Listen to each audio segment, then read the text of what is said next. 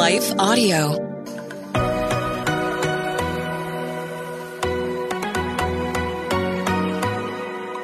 Do you sometimes doubt if you're truly hearing God's voice or if it's really your own? Or have you been in a season where it feels like He's completely silent? Have you been praying for a way to learn how to hear His voice more clearly? Hey friends, I'm Rachel, host of the Hearing Jesus podcast. If you are ready to grow in your faith and to confidently step into your identity in Christ, then join me as we dig deep into God's Word so you can learn to live out your faith in your everyday life.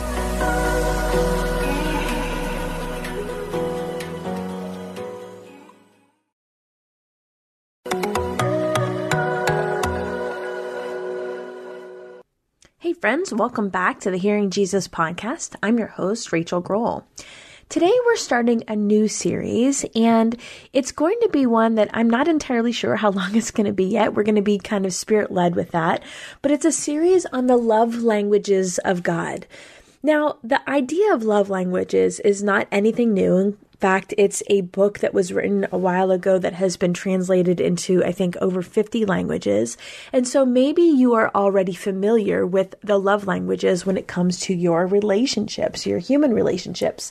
But it's harder to think about what that means in terms of our relationship with God. So what we're going to do in this series is look at those various love languages and get an idea of what those love languages look like when it comes to our relationship with God. What do the love languages of God look like? The reason why I decided to do a series on this is because it's a common question that I get from a lot of people. This question of whether or not God really loves them because they don't necessarily feel loved. So I think that's my question for you. Do you believe that God loves you?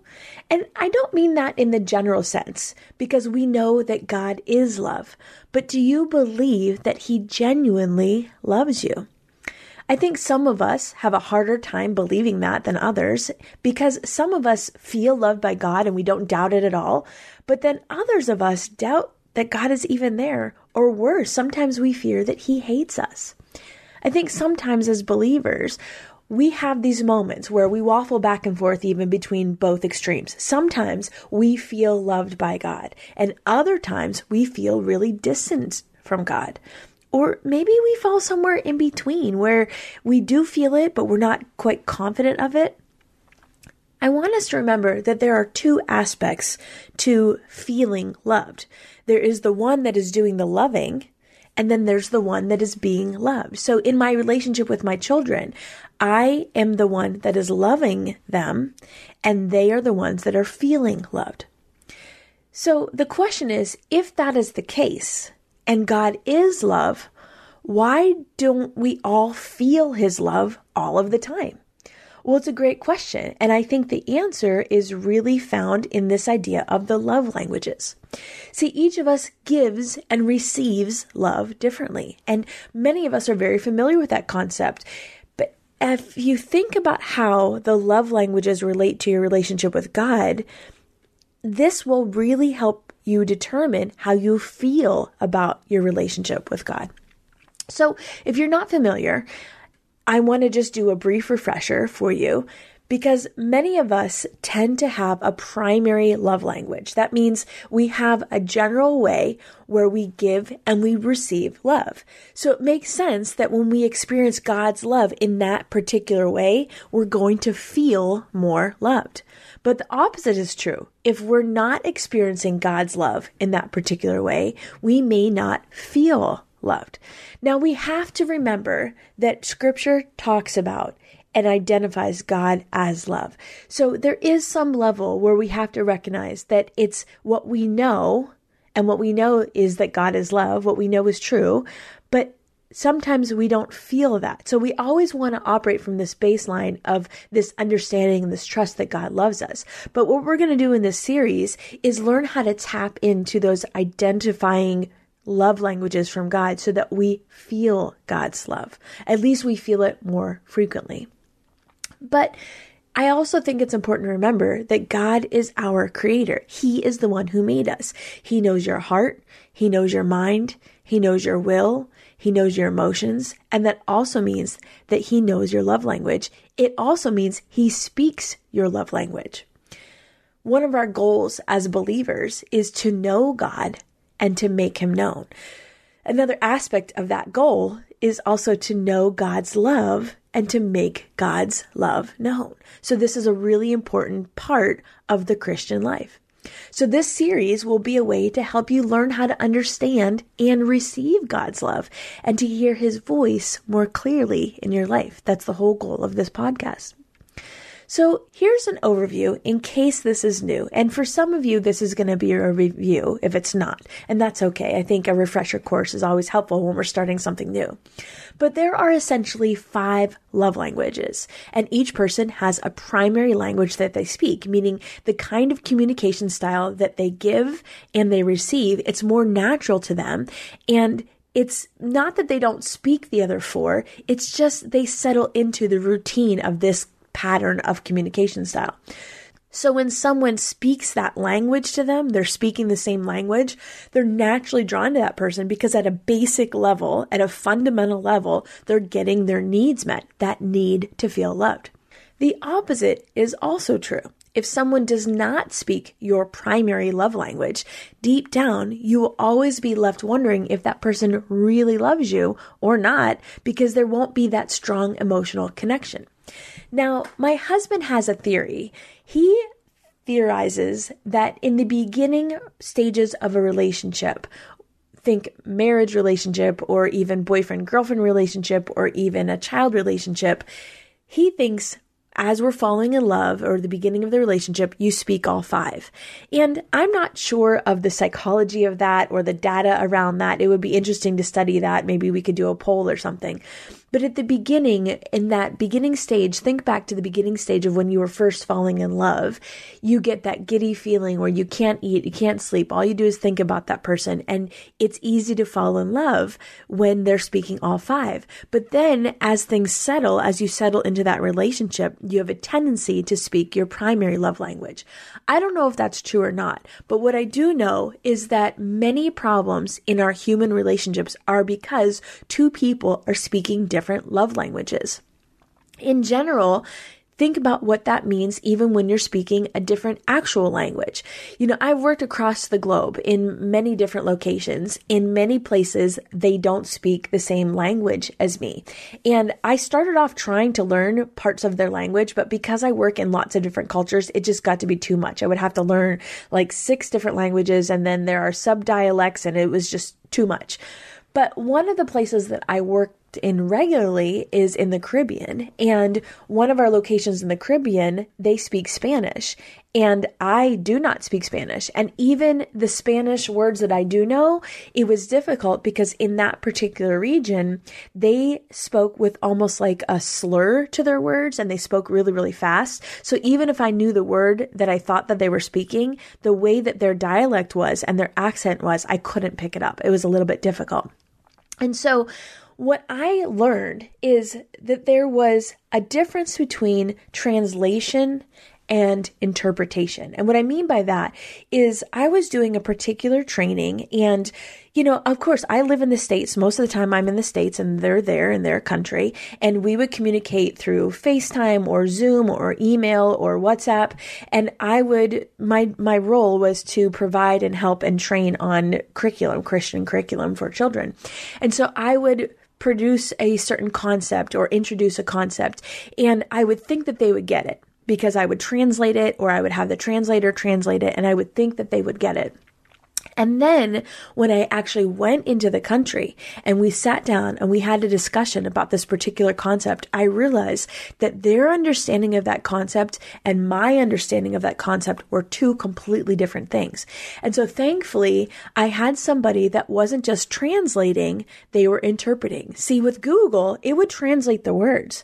But with the interpreter who understood and lived in and spoke both languages, she lived in both countries for a time, she spoke both languages, she could understand what I was trying to say, and she could understand how to explain that to them in a way that they could understand, concept by concept. And so that would be an interpretation. That's a lot different than the words being translated by Google or a translator.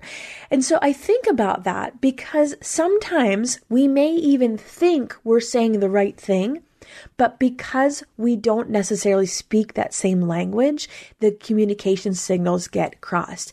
And so what the goal of this series is to help you understand with this goal of interpretation. We're not going to just translate, but we're going to interpret.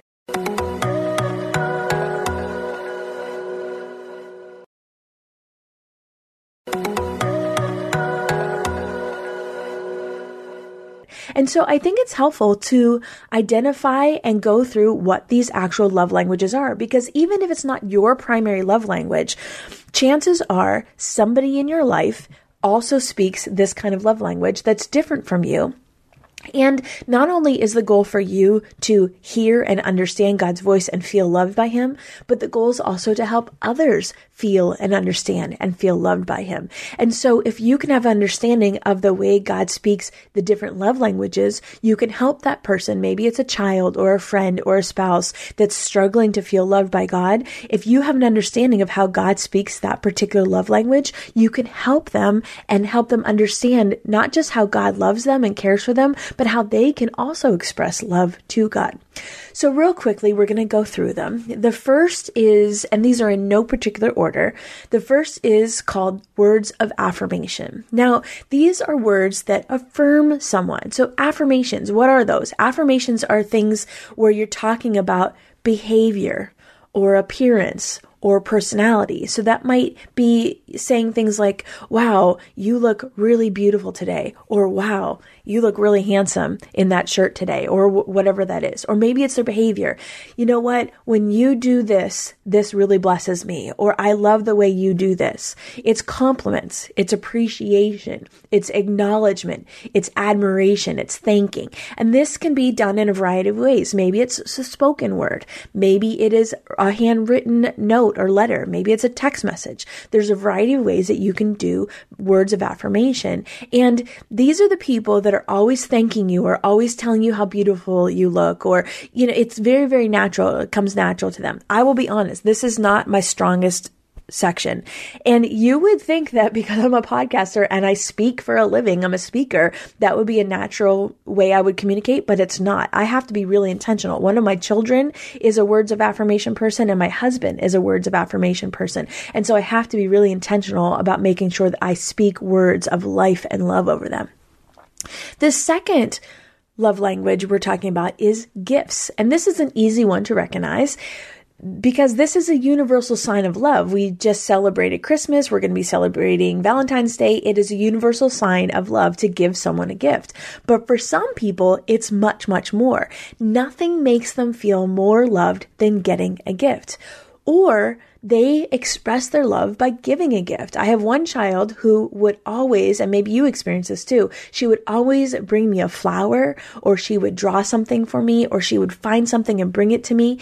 And this doesn't have to be expensive. This could be a stone from a place around the world. I have friends that travel, and one set of friends, they went to Israel, and I wasn't able to go, and I said, can you just bring me back a rock from Israel? So I have stones from various places, or I brought one stone back from each of the locations I worked in across the globe, so I remember to pray for them. It doesn't have to be expensive. It's just this intentional gift that was given for a particular person. And again, those people light up when they get gifts themselves. The third love language is quality time. This is mine. It is basically undivided attention. What I would say is it's face-to-face conversation. Maybe it's doing an activity together, or taking a walk together, or going out to eat together. But it's that face-to-face undivided attention where it's not necessarily about the activity that you're doing, but it's the time that you spend together. It's giving somebody your undivided attention and getting undivided attention. So for me, what that looks like, a lot of times after school, the kids and I will walk to the end of our road and back. There's no cell phones allowed. We talk, we face to face. Sometimes they want to be quiet. Sometimes they want to just think, and that's okay too. But it's this undivided attention. It's carving out time for the other person. And it doesn't have to be a ton. It's not like we sit down for 2 hours face to face. It might be 10 or 15 minutes, but it's the intention behind that time spent together. The next one is physical touch, and that is touching someone with affection. And I don't mean sexual touch, I mean physical affectionate touch. So this might be kisses and hugs. This might be a touch on the shoulder. This might be a playful slap or a back rub or a high five, or like with my kids, it's a fist bump. It's the person that's always reaching out to put a hand on you when you're saying something and they're in a conversation. That's how you can typically pick up on that. The next one is acts of service. Actions speak louder than words. That is especially true for those that speak the love language of acts of service. This is the person that's always doing something for someone else. Maybe it's cooking a meal or paying a bill or running an errand or washing a car. It's helping someone maybe with a task. This person is always looking for ways to help or something that they can do. They might not say, I love you. They may not spend a lot of time with you. They may not give gifts, but they're always helping you. Now, the thing about a love language is that if you could imagine how your gas tank operates in your car, we have a love tank. And that tank, just like your gas tank, it needs filled up and replenished on a regular basis. And so the way that we make those around us, our important relationships, feel loved is by speaking their language. And we need to determine not just our own love language, but those around us, what their love language is, and speak it to them often. Now, circling back around, does God speak in a love language? Well, the great news is that He speaks all 5. So for today, I want you to think about what your love language is. What do you think your love language is? Now, this series is loosely based off of the work of Dr. Gary Chapman. And so if you are not familiar, if you've never done this before, then you can go to his website and actually take a quiz to determine what your love language is. But I think before you go forward and listen to any more episodes, it would be important for you to determine what your love language is, because that's going to help you understand how you give and receive love from God Himself. And so I pray that you would be encouraged, that you would join me on this next series, because I think it's really important for understanding not just how to hear God's voice more clearly, His voice of love to us, but how to help others hear His voice more clearly. Let's pray. Dear God, I thank you for the opportunity to lean into this idea of the love languages of God. I thank you that you are a God that speaks love because you are love. Lord, I pray for that person right now that may just not be feeling loved by you. God, I pray that even right now, through the power of your Holy Spirit, you would overwhelm them with feelings of love. God, we know that we do have to lean into what your word says. And what we know your word says is that you are love and you love us. But if we're honest, God, sometimes we don't feel that love. So Lord, I pray that through this series, it would be an opportunity for people to learn more about themselves and learn more about their relationship with you, so that they could walk away feeling greater love from you. And that out of that overflow, it would spill out onto their relationships and to their daily lives. God, I thank you that you're a God that loves us and longs to be in relationship with us. God, we thank you for the kind of relationship that does not just stay inside the pages of the Bible, but that comes into our hearts and our minds and our spirits and makes us alive. We thank you and praise you in all things. Amen. Real quick, guys, before we go, I just want to remind you of a way that we are communicating love across the globe, and that's with our partnership with Compassion International. If you haven't heard, we decided to partner with Compassion at the end of 2023 because it's an organization I really, really believe in. As someone that's called to evangelism and discipleship, I wanted to partner with a global missions organization that wasn't just reaching kids with food or education, but really with the heart and the hope of the gospel. And so the tithe of the show is now going to Compassion. We've been able to give towards various projects, including Bibles and different things in different communities, but also you can partner with the show through sponsorship. Now, if you're not familiar, sponsorship is where you pay a donation every month, and that goes towards the holistic care of a child in need across the globe. You can pick the location, you can pick the birth date, you can pick the gender, Specifically, what we've done, if you go to compassion.com/hearing Jesus, what we've done is we have selected children that are particularly vulnerable to exploitation. If you have been listening to the podcast for a while, you'll know that one of the things that I'm really passionate about is helping get girls and women out of sex trafficking. And I've been involved in that work for quite a long time.